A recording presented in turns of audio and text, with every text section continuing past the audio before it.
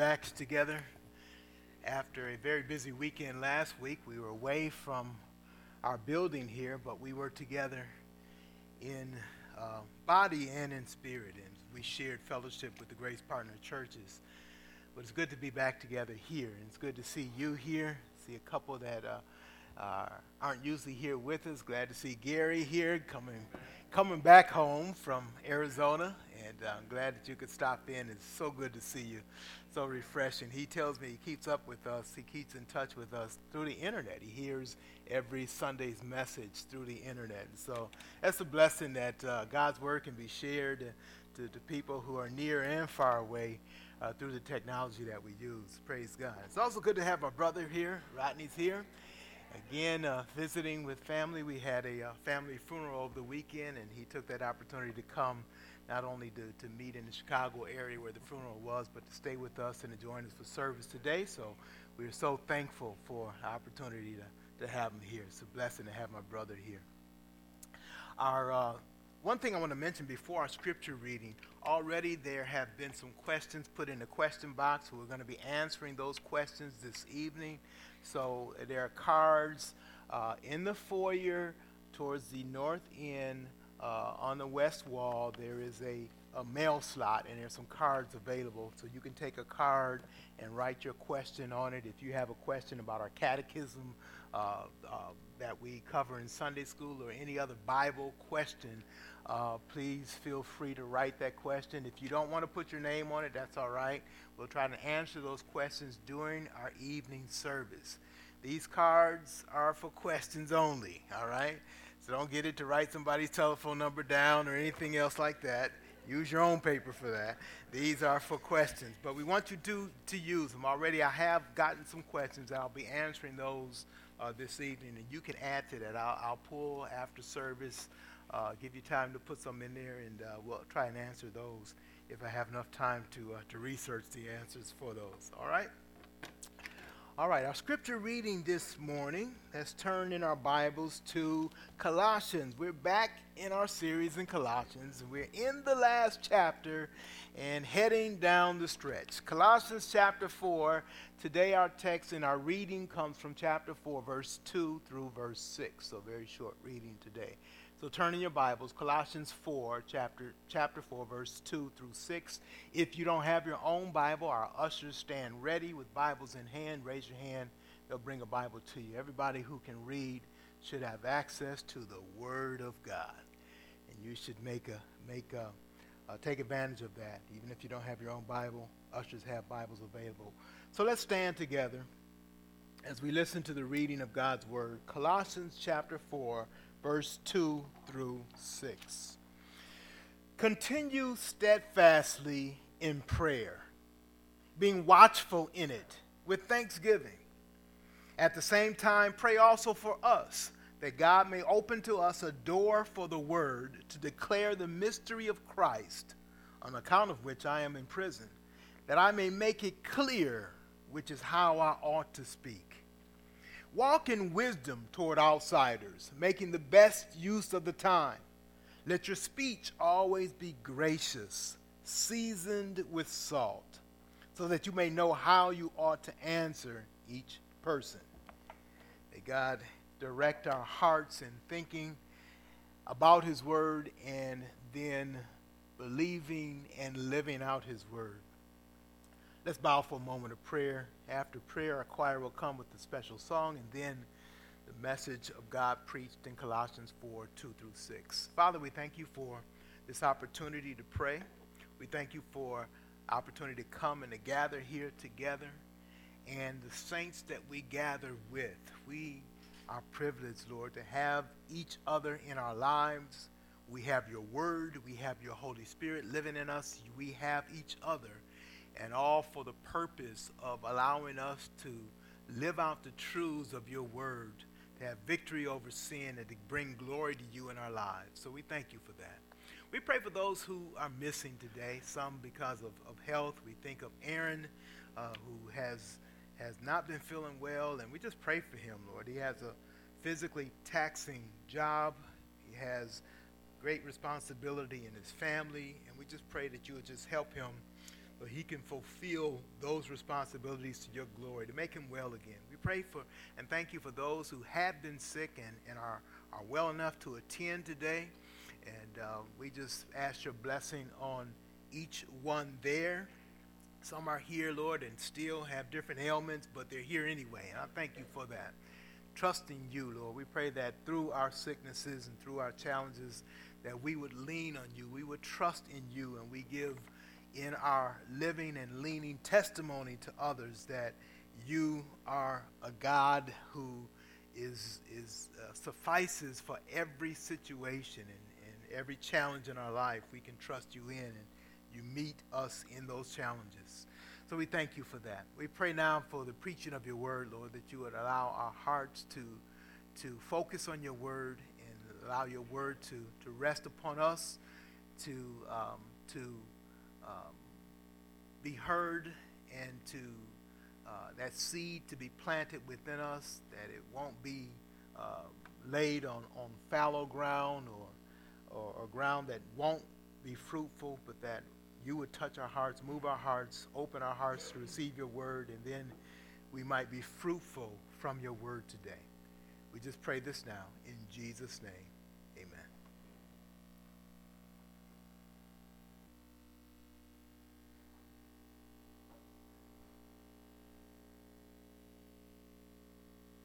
So I've entitled today's message, The Further Keys to Group Sanctification. Further keys to group sanctification.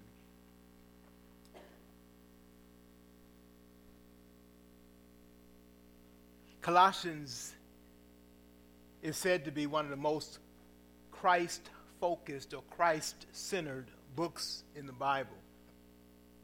The writer Paul is dealing with some false teaching. We're not told exactly what the form of that false teaching is, but we see how he answers it no matter what form it is. The right answer to false teaching is a correct understanding and exaltation of the Lord Jesus Christ. To see him in his fullness and to appreciate him, who he is and what he has done. And so all through Colossians, he weaves that theme that we are who we are because of Christ. So we need to know who Christ is, what he has done, and then our lives begin to focus on him. When our lives are focusing on Christ as they should be, then we have victory in our lives and God is glorified. Look with me at chapter 3, verse 2. Set your mind on things that are above, not on things on the earth. Then he gives us a reason. For you have died, and your life is hidden with Christ in God. I like that phrase. Your life is hidden in Christ. So he becomes our focus. Notice the next verse. When Christ, who is your life, appears, I like how he slips that in there. Christ is to be your complete life, your whole reason for living, your goal, everything that you have, everything that you are is based on Christ. When Christ, who is your life, appears, then you also will appear with him. So I see several things in that verse that we've talked about that are emphasized here, is that he does make a huge emphasis on our growth in Christ. And we use the big word, right, sanctification, to show how we are becoming more and more like Christ. In other words, it's important that when we come to believe in Christ, we call that part our salvation. When we come to believe in Christ, we also must grow in Christ. And so he mentions that aspect of salvation. Our salvation is based on Christ. Our sanctification or our growth is totally based on Christ. And then that last part is our glorification is totally focused on Christ. He says, when Christ, who is your life, appears, what happens after this life he talks about, that's the glorification stage of our salvation, then you also will appear with him in glory. So we look forward to that. And so because we are saved, we are to live a sanctified life. We can live a sanctified life because we've been saved. We have a new heart, a new being, and we have the motivation of looking forward to life with Christ that we'll enjoy forever. And so those are keys to our walk with the Lord. And he goes through several things in this chapter. When we get to chapter 4, he adds a few things there too that are key to our sanctification, our growth, and our walk with the Lord. Another theme that is central to this thinking is what I call body language. Body language. I'm not talking about, if I have my hands on my hip and if there's a smirk on my face, you know what that means. I don't believe you, and I'm about to say something to you. I'm not talking about that body language. I'm talking about the language of the body of Christ.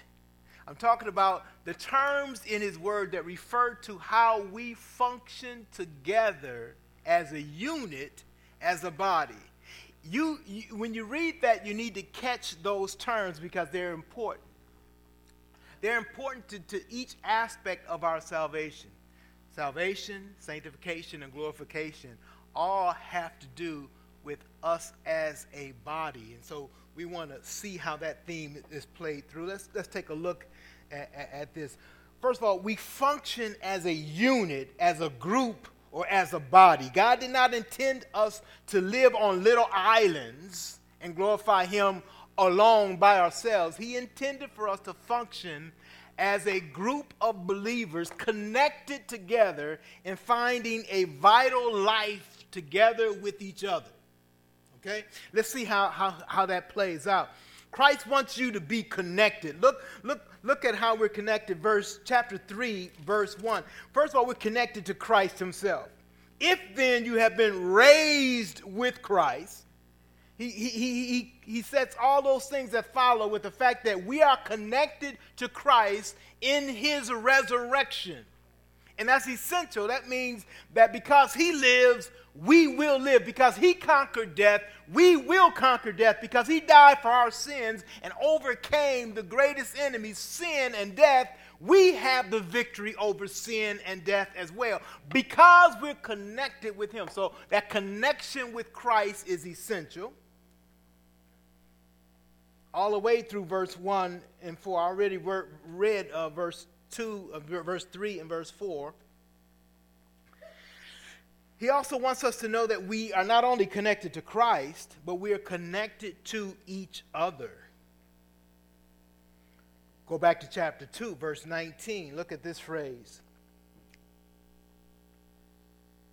He uses it in the negative that those who are challenging believers and have wrong thinking and wrong living. He says they're not holding fast to the head. That head is capitalized. It means Christ. They're not holding fast to the head, from whom the whole body language again, nourished and knit together, word together, nourished and knit. Our nourishment and our knitting comes from show the fact that we are connected with each other, right? Nourished and knit together through its joints and ligaments, grows with a growth that is from God. So he talks about this body, the group of believers function together and they grow as God allows them. The growth comes from God. But notice how the connectedness is spoken of there. It talks about joints and ligaments, right? So they're not isolated. They're all tied together. We talk about a head and a body. Verse 19, Jesus is the head. We are the whole body. We are nourished and knit. Nourished means that we get the nutrients that we need, and they flow to us as the body functions properly, right? And we're knit together. We're tied together. We're joined together. So he uses that language there to show how we ought to be functioning properly. Going on to the next chapter, chapter 3, verse 8 and 9, he says this. But now you must put them all away. He's talking about those things that we need to put off. But notice the things that we put off, why does he bring these particular things up? I believe he brings them up because of their relationship to body function. They are, in this case, they're very detrimental to us having a healthy body of Christ. And that's why we put them off. Look what they are. Put them away. Anger, verse 8. Wrath, malice, slander, obscene talk from your mouth. Verse 9, do not lie to one another. Kind of gives a clue when he used that term, one another. All of these things are offenses against each other that greatly impact and hinder the proper functioning of the body. Okay? So he's saying it's not just for individual sanctification, but it is for us functioning together that we ought to live lives that are committed to Christ. So he says put these kind of things away because they have a very foul effect on body functioning. Also,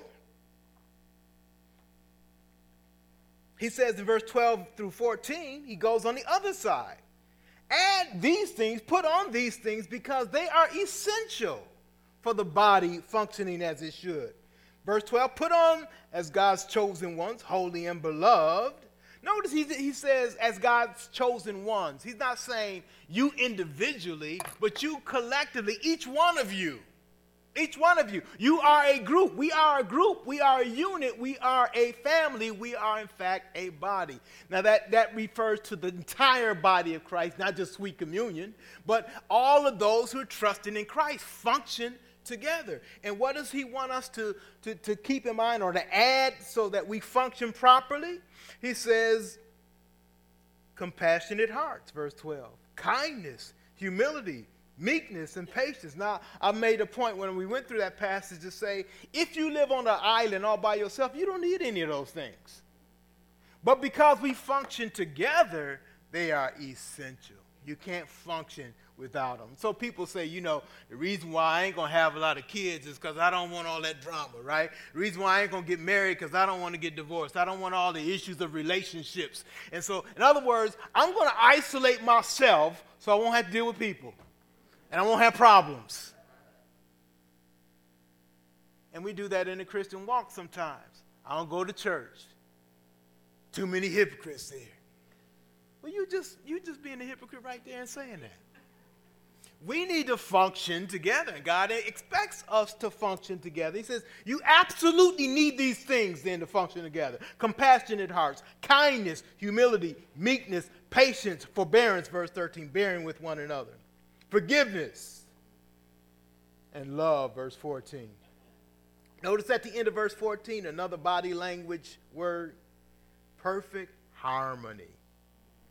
See, if you're a solo job, you don't have to worry about harmony. If you sing solo, you don't have to worry about harmonizing with anybody else. In fact, if you go off key, people will know it, but you're not going to conflict with anybody else because you're singing by yourself. No harmony is not really required. But he talks about that again in verse 15, the very near the end of that, to which indeed you were called in what? One body, unity and body. Again, body language he speaks of there. And so I asked the question, why is body language then so important to the theme of our walk in Christ or our sanctification? And we've been pointing it out. That's quite a common theme in Colossians, that it is essential. God has called us to come together. Look at verse 16. He says, admonishing what? One another. One another. We function together as a unit. So when you come into sweet communion today, I hope you don't think, when I get out of here, I'm just going to do my own thing. And I'm going to praise God by myself. And then I'm going to go home and do my own thing. We function together. And God intends for us to do that. God did not intend for you to use technology to bypass the function of the body. People get on the internet today and they say, I can pull up any kind of YouTube video and get people praising and worshiping, and I can enjoy that and I can have church at home. No, you can't. All you did is play the video and felt good about it. You didn't function as a church. You didn't interact with believers as God wants you to. So he wants you in a seat, amen, here. And not just in a seat to hear me, but he wants you out of that seat to interact with other people, with God's people. So that's essential to our growth, to our individual growth and to our collective growth. Now, he goes on and makes it more personal. He talks about our relationships in end of chapter 3, wives and husbands, parents and children, workers and bosses. And he says, you know, our relationships, they demand and they give opportunity for spirit-filled living. In other words, this is how we function together in these relationships. This is how we ought to do. And so there's this theme, just summarizing, there's this theme within the theme of sanctification is the body. It's important to sanctification. In other words, you can't be what God intends you to be by yourself. I can't be what God intends for me to be by myself. I'm going to get that from you. Now, I have a question, and I want you to think about this. If we have the complete Word of God, which we have, it's inerrant, no problems with it, and we have the Holy Spirit, which every believer has, not just I have it, but you have it. If we have the complete Word of God, and we have the Holy Spirit, why do we need each other? Or do we need each other? Why do we need each other? Think about that. God gave us his word. God gave us the Holy Spirit. Why do we need each other? In fact, some people would use that as an argument that they don't need each other. I got the word. I don't need you telling me. I got the Holy Spirit. He teaches me. I don't need you teaching me. But if we begin to draw that out, we realize that's totally contrary to what all New Testament tells us about how we ought to be functioning. So something's wrong with that mindset of because I have the word and because I have the Holy Spirit, I don't need you. People even say, butt out my life, get out. Don't tell me. I know already. I got the word. I got the Holy Spirit. I don't need you telling me this. It's obvious and it's clear from this section and all through God's word that we do need each other. In fact, the answer to that question is because God determined it to be so. God put us functioning in a unit, in a social group together. He intended for us to take his word, to use his Holy Spirit, but to remind each other and to function together. And so he talks about you are to admonish and teach one another using psalms and hymns and spiritual songs. He says use the word and the Holy Spirit among you to live that body life. And it is that body life that he intends to grow us with his word and with his Holy Spirit. God intends that to be a proper functioning of ourselves together.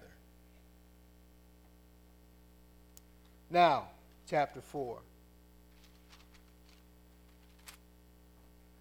Further keys to growth or to sanctification. The first one is very clear in verse 2 when he says, continue steadfastly in prayer. So prayer in some way is very important to our functioning together and our growth together. Prayer is essential to that. He says, continue steadfastly in prayer, being watchful in it with thanksgiving. There's three key words that he gives here that tell us something about how we ought to function in prayer. And they are steadfast, watchful, and thanksgiving. Steadfast is very clear. These words aren't very hard to understand. He says that steadfast, that we ought to be consistent and regular in our prayer time. Now, I'm convicted right there. I don't know about you. I need to be consistent in my prayer time. He wants us to be steadfast. Continuing is that first word. Continuing. Keep on keeping on and keep on keeping on, right? Keep on doing it. Be steadfast in our prayer. I am so thankful. There's so many believers in this group of believers who who constantly are on their knees and in prayer. And I know I could not function without that. They're an important part of God's will going on in this ministry and in my life. So Paul reminds believers, don't neglect that. Continue steadfast in prayer. So he says steadfast. You know, Paul was a good example himself. We look at chapter 1, verse 3. He says, we always thank God the Father, our Lord Jesus Christ, when we pray for you. He wasn't just talking. He lived this. By the way, Paul, you know where Paul was when he was writing this? He wasn't in a nice office, with all the amenities of, we have our printer, we have our computer, our internet access, we have our library and our books and all the things that we need to do. He was in prison. He was in jail. And while most people would find a reason to complain in jail, because he was in jail not because he had done anything wrong, and everybody in jail think they didn't do nothing wrong. Paul knew he didn't do anything wrong, and he was there because of the gospel ministry that God had put in his life, that he labored with. And he says, while I'm there, you know what I do? I constantly pray. And in this case, he said, I'm praying for those who have heard the gospel and who are walking in it. We constantly saying, we always thank God, the Father, our Lord Jesus Christ, when we pray for you. So he prayed for them. Look at verse 9 of Colossians 1 again. And so from the day we heard, we have not ceased to pray for you. Paul was consistent. I'm led to believe Paul didn't even meet these people face to face. He knew of them because of one man that he had witnessed to and given the gospel. And this man, Epaphras, probably was saved and went back to his hometown, and he was just a light turned on for the Lord and began to witness, and other people came to Christ as a result of that. And Paul wanted to minister to them. He was an apostle. He wanted the gospel to be expanding, to reaching out, and so he loved these people even though he had probably never seen them. But he prayed for them. And he was close to them because he prayed. So he was steadfast in his prayer. Another thing we're reminded here is that prayer is to be watchful. We're on guard. We're on alert. That's why it's good to hear when somebody is praying for you that they're thinking about you and they're watchful. They are guarding you in essence. Look what Jesus says in Mark chapter 14. I'll have you turn there. Mark 14, verse 33.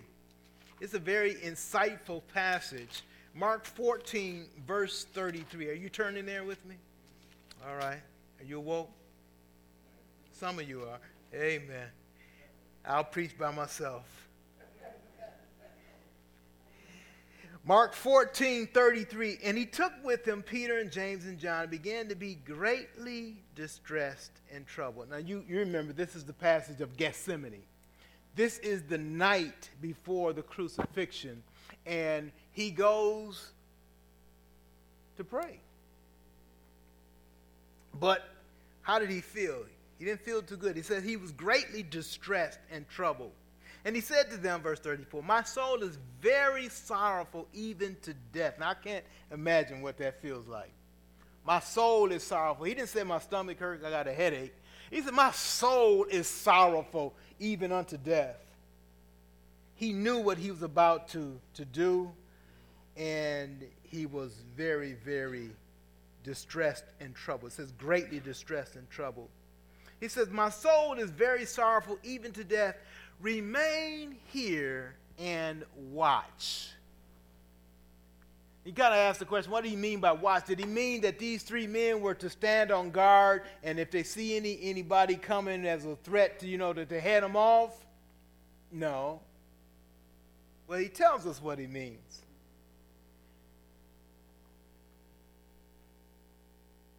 Verse 35, going a little further, he fell on the ground and prayed that if it were possible, the hour might pass from him. He said, Abba, Father, all things are possible for you. Remove this cup from me, yet not what I will, but what you will. And he came and found them sleeping. So he went and prayed, and he came back to this group, and he found them asleep. What did he say? He said to Peter, Simon, Simon, are you asleep? Could you not watch 1 hour? Watch and pray, that you may not enter into temptation. The spirit indeed is willing, but the flesh is weak. He says, I wanted you to watch and pray. He says, I'm going through this very stressful and difficult time. It is a comfort to me to know that those who care about me with prayer. I don't come to you because I think you have a mastery of medical technology and you can somehow heal me. I come to you because you're connected to God and he has the ability to heal me and you have the ability to pray for me. Sometimes we're going through so much stress that we can't even pray for ourselves. We're not in a frame of mind to do that. It's good to know we have intercessors, other believers who are praying for us. The greatest thing that we can do is to pray and to be constant in prayer for one another. And Jesus was distressed because his disciples fell asleep on the job. He says, I can't think of a more stressful time than the holy, sinless one about to go to the cross, and the ones who are closest to him, the 3 men that are closest to him, can't pray for an hour. Don't we do the same thing? I can't come to prayer service. Prayer service is boring. Really? When we look at, we are supporting in our prayers those who are on the line in God's work. We need to uphold them. Jesus was begging, dude, can you pray without falling asleep? Isn't this important? Isn't this significant? Can't you be in watch for prayer for just an hour? I could go off on that. Jesus didn't, but tomorrow I'm going to be on a cross. And you can't pray? Really? So he expected them to pray as a guard, as a watch, to be mindful of the need to pray, to take that need to God the Father.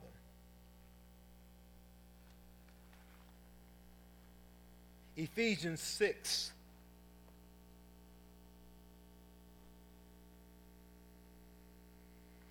Verse 18 through 20. Ephesians is another epistle, a letter that Paul wrote while he was in jail. He wrote a letter to the church in Ephesus and to the church in Colossae. And so they mirror each other in various ways. We can learn from each as we study the other. So in Ephesians 6, verse 18, it says this: praying at all times in the Spirit with all prayer and supplication. To that end, keep alert with all perseverance, making supplication for all the saints. Kind of mirrors everything we talked about, those 3 main words: steadfastness, watchfulness, and then he gets into thanksgiving as well. He says in verse 19, and as for me, and also for me, that words may be given to me in opening my mouth boldly to proclaim the mystery of the gospel, for which I am an ambassador in chains, that I may declare it boldly as I ought to speak. And so he's saying pray. Pray for the workers of the gospel. Pray for God's people as they take the gospel out. That's not just me. Certainly I would ask you to pray for me. And one of the things I want you to do, as you hear God's word, you're wondering, what does God want me to take away today from this message? That's one of the things you can take away, simply, is to be on your knees this week and to think of God's people that you know in this fellowship and pray for them. He even tells us how we can pray. In Colossians chapter 4, let's go back to that. Verse 3, At the same time, pray also for us that God may open to us a door for the word to declare the mystery of Christ, on account of which I am in prison, that I may make it clear, which is how I ought to speak. He's saying this is how you can pray. Pray for the workers of the gospel, and pray this for them, that God opens doors. In other words, what he's saying is pray for the impact, the fruit, and the success of the gospel. Now, right there, it kind of reveals our prayers oftentimes have very little to do with the gospel. So if the gospel is God's main focus, then our prayers aren't really lining up with God's focus, is it? But he says pray for us, and this is how you pray. You notice Paul didn't say, pray that I just get out of jail. Pray that they treat me nice in jail. I'm sure all of those things were on his mind in some kind of way. They're not evil things to pray for. But what he asked to be focused in prayer is that God opens the door for the effectiveness of the gospel. So he wanted their prayers to be focused on that. In this, we learn a great lesson. Although the human side of ministry has many essential elements, including faithfulness, availability, perseverance, and even skill. There are many sides on the human side of ministry. There are many essential elements, and I mentioned those. Still, the key to effectiveness in the gospel is the work that God alone does. He opens doors. And God is in the habit of doing his work in response to our prayers. He likes to do things that way. He's going to do his job, but he likes to do them in response to our faithful praying. So this teaches us a few things. There are some things that we certainly have as our responsibility on the human side, but we need to keep in mind the effectiveness of the gospel. What's the biggest key to that is the part that God alone does. He opens the doors. That thinking will keep us grounded.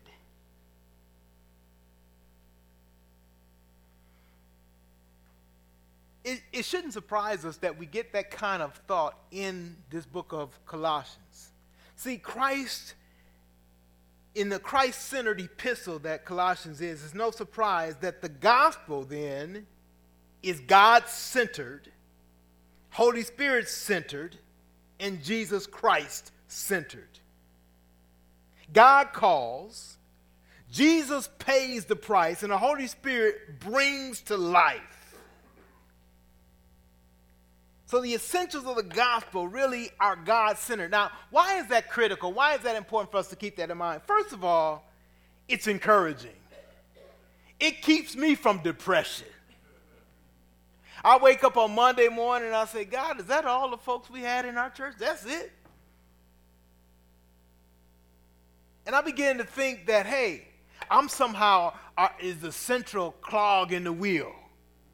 And that because I didn't preach to 200 people and see 300 people respond in some great way and see this great response, that somehow I have failed.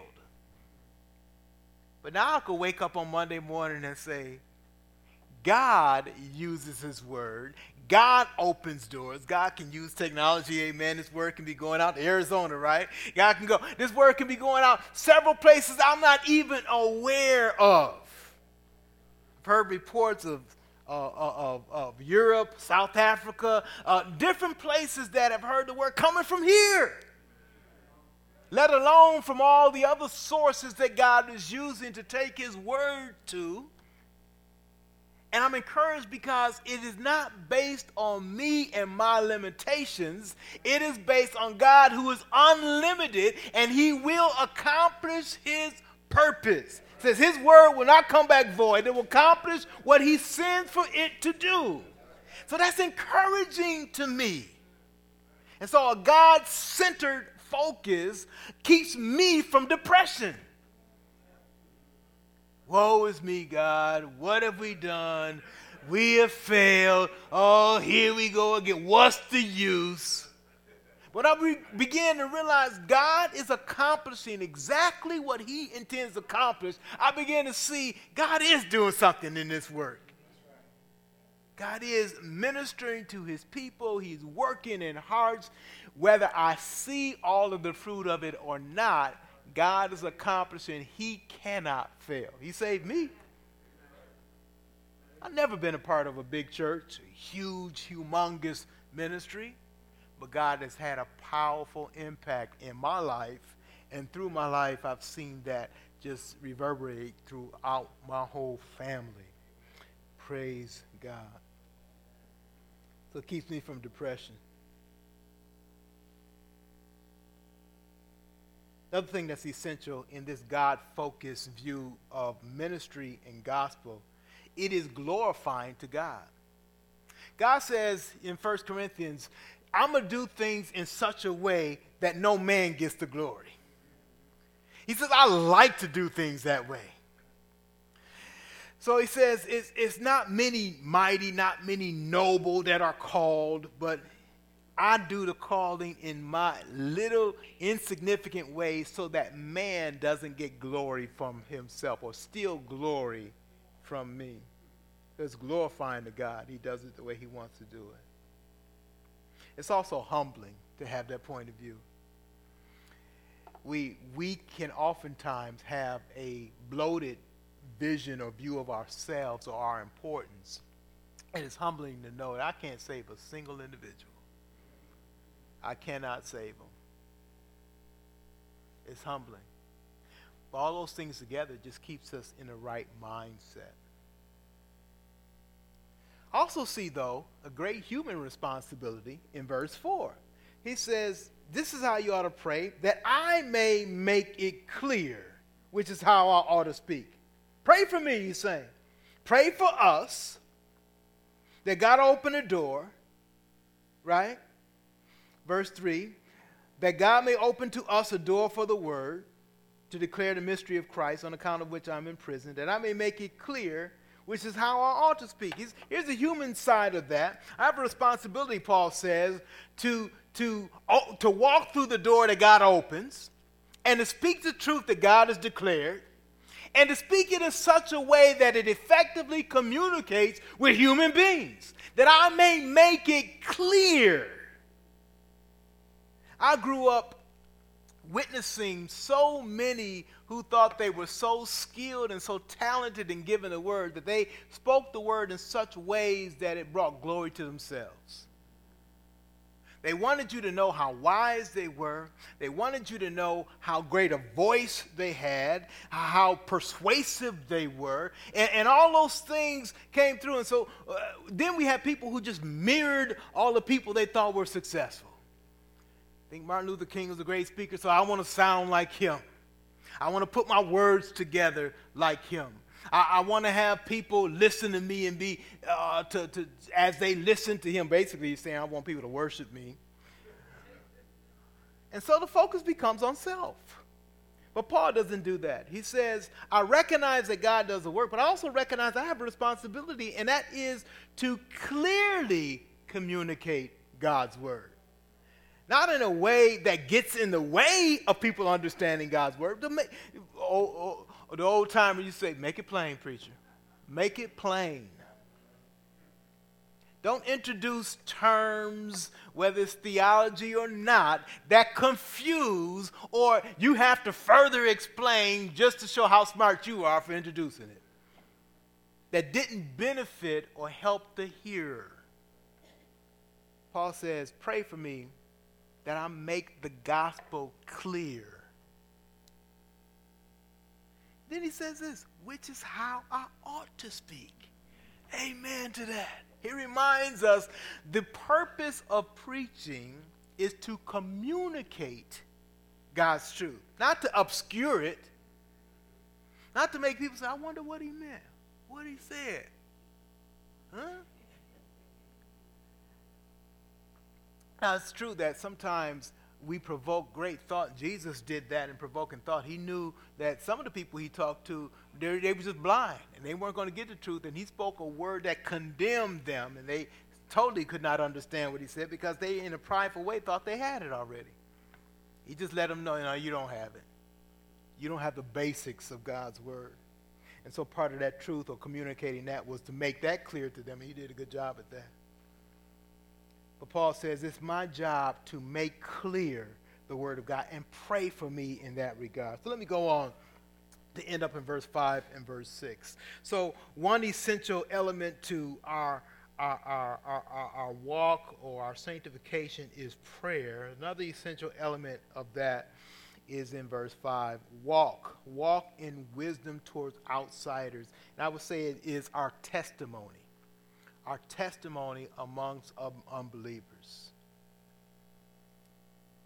Our testimony among unbelievers. He says this, walk in wisdom towards outsiders. The word outsiders means those who are outside of the family of God, those who are unbelievers, those who don't know and trust Christ as their Lord and Savior. How are we to act towards them? You notice in chapter 3, he talked about wives and husbands and children and parents and workers and employers and so forth, and how we ought to interact in the body of Christ. Now he talks about how we ought to interact with people who are not a part of the body of Christ, and he emphasizes this: walk in wisdom. Be wise, and basically what he's saying is have a good testimony. Have a good testimony amongst those who are outside of the faith. Walk in wisdom, he says. Then he says this, making the best use of the time. Now, I think it means certainly what it says, making use of your time, using or spending your time wisely. I remember in elementary school, I used to get good grades, but the report card was divided into two sides. One was the scholastic, or the grade part of what you did. Did you learn science? Were you good in spelling? Did you math and so forth? The other one was conduct, how you acted in class, So I always got good grades on the grade part, but then in comments, they would say these different things, be like, oh, why she had to write that? And one thing they said, doesn't use time wisely. I used to always get mad at my teachers. I said, look, I did my homework fast. I got it done so I could fool around in class. That was my purpose. And she would say, no, you could have spent more time doing other stuff. I got it all done. Look at everybody else. They just still working on it. I ain't got no problem, so I can go and fool around. That's what I did. And on my report card, I would get that, does not use time wisely. My mom and dad would get this. What does that mean, Brian? I don't know. Look, I got a B+. What's he complaining about, right? They knew I could do better. They were holding me an account for what I was able to do. So yes, we need to use our time properly, but there's an even further spiritual truth that we need to understand. He's saying here, making best use of the time. Not just my time, but the time. In other words, the time is recognizing eternity, acting with eternity in mind, knowing that we live in a time which is limited and Christ is soon to return and judgment is coming. And so just because I got my work done, I can fool around now, I'm saved, I'm okay. What about the time? Ephesians speaks of it this way, Ephesians 5:16. Turn there for a second. He says in Ephesians 5:16, making the best use of the time, and he explains, because the days are evil. Making best use of the time. So walk in a way in your testimony, recognizing that, one, you have limited time to spend with people. You don't know if this interaction may be your last or their last. So many times we so involved with just having fun and just doing our own thing, we forgot God placed us here for a reason. He put you on that job with a purpose in mind. So when I was working as an engineer, I used to ask daily, God, Are you going to put me in contact with somebody that you want me to impact in some way, or perhaps somebody that you want to impact me in some way? Help me to be mindful and looking for how best you want me to use this time. To be a witness, to be a testimony. And you realize that those things come fast. And you and I are not always ready for that just one moment, Because you don't get like a Sunday school class where you get 45 minutes to sit down and explain and break down all the truth to somebody. Sometimes it's just at the break room and it's just one slip comment that they make, and you make one comment in response, and afterwards you spend the whole day thinking, wow, I could have said something different to that person. But that's good, because you're looking at how you can best use the time. And so we can function together and help each other, sharpen each other how to use this time. And so those moments are going to come. We may take advantage of some, we may slip in others, but we need to be constantly thinking, God, how do you want me to use this time as I deal with other people? We remarked that in our growth, God didn't put us on islands to be all alone. He placed us with people. And sometimes, if you're like me, I'm uncomfortable being around people who don't love God, who don't live that way. But God put me there for a reason. And so I need to be thinking, I need to be depending on him and trusting in him. God, how can I be effective? Now, it's not always giving a verse, quoting scripture necessarily, but it is asking God, depending on God, trusting in him, how can I be effective as a witness and a testimony in this time for this person? So he wants us to make best use of the time. Then he says this about our speech. Let your speech always be gracious. One of the important things in our testimony, in fact, is our speech. Usually the first thing that people who interact with us get, besides our physical appearance, is what we have to say and how we say it. So you're going to interact with people tomorrow, and some of those interactions are going to be unpleasant. Did you know that? They're going to be unpleasant. Probably going home on the way from church, somebody going to cut in front of you in a car, somebody going to do something, and you're going to have an unpleasant interaction. What's your speech? He says this about our speech. Let it always be gracious. Let it always be gracious. Let it always be gracious. Now, some people mistake that for nice. For nice. The gospel communicates that man is condemned in his sin.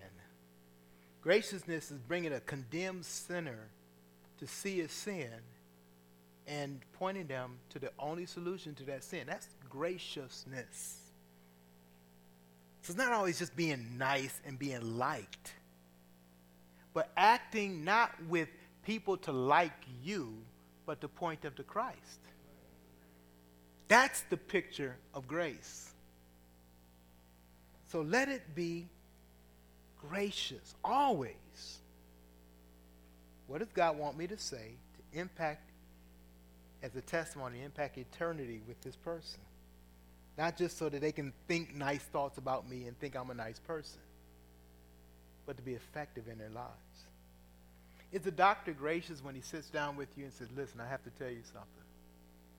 You have a condition, and you need to know that. And the response of that person, they cringe, and they may even cry and be tearful, and makes them sad and sorrowful.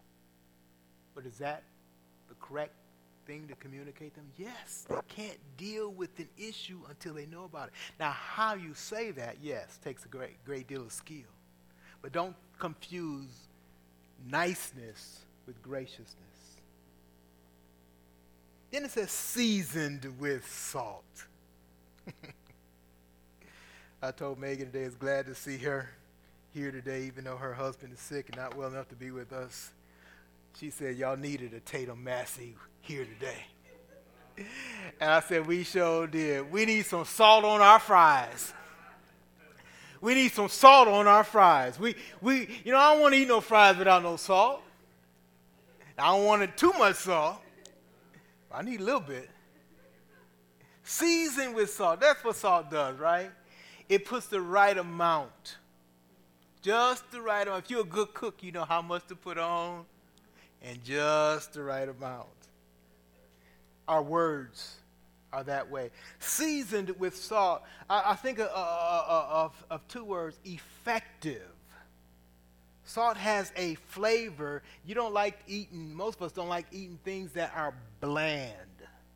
Our words ought to be interesting. Provoking interest, right? Not just bland, right? How you doing? You don't want to talk to nobody like that. Let your words be seasoned with salt. Let it be lively and come from life. Let it be interesting. The other word that I think about is tasteful. We think of salt in the taste that it does to our tongue. I'm thinking of words in the taste and the tact and the care that we have in giving them. Let it be seasoned with salt, so that you might know how you ought to answer each person. In other words, he's saying let's be serious as we interact with those who are outside of the faith. Let's not just be flippant about it, but let's recognize opportunities that God gives us in that way. Father, we thank you for your word today. We thank you for those things that are key to our walk together. As we interact with each other, we pray for each other.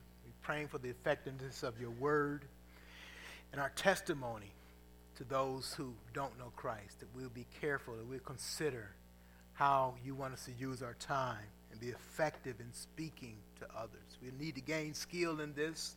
We need to practice. We need to rely on you. Lord, we do this because our sanctification or our growth is based, first of all, on the Lord Jesus Christ, who he is and what he's done. We're so thankful to him for being the center of all that you do. May he be the center of our lives, and may we show that and live that out in everything that we do. Bring glory to you.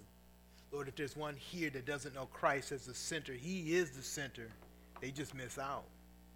But I pray, Lord, you'd open their eyes and let them see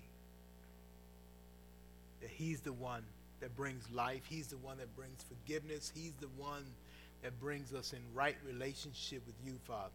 He's the only one. May you cause that person to consider, to be convicted, to understand who Christ is through your word, and to come and trust in him. Put their trust in him. This we pray now in Jesus' name.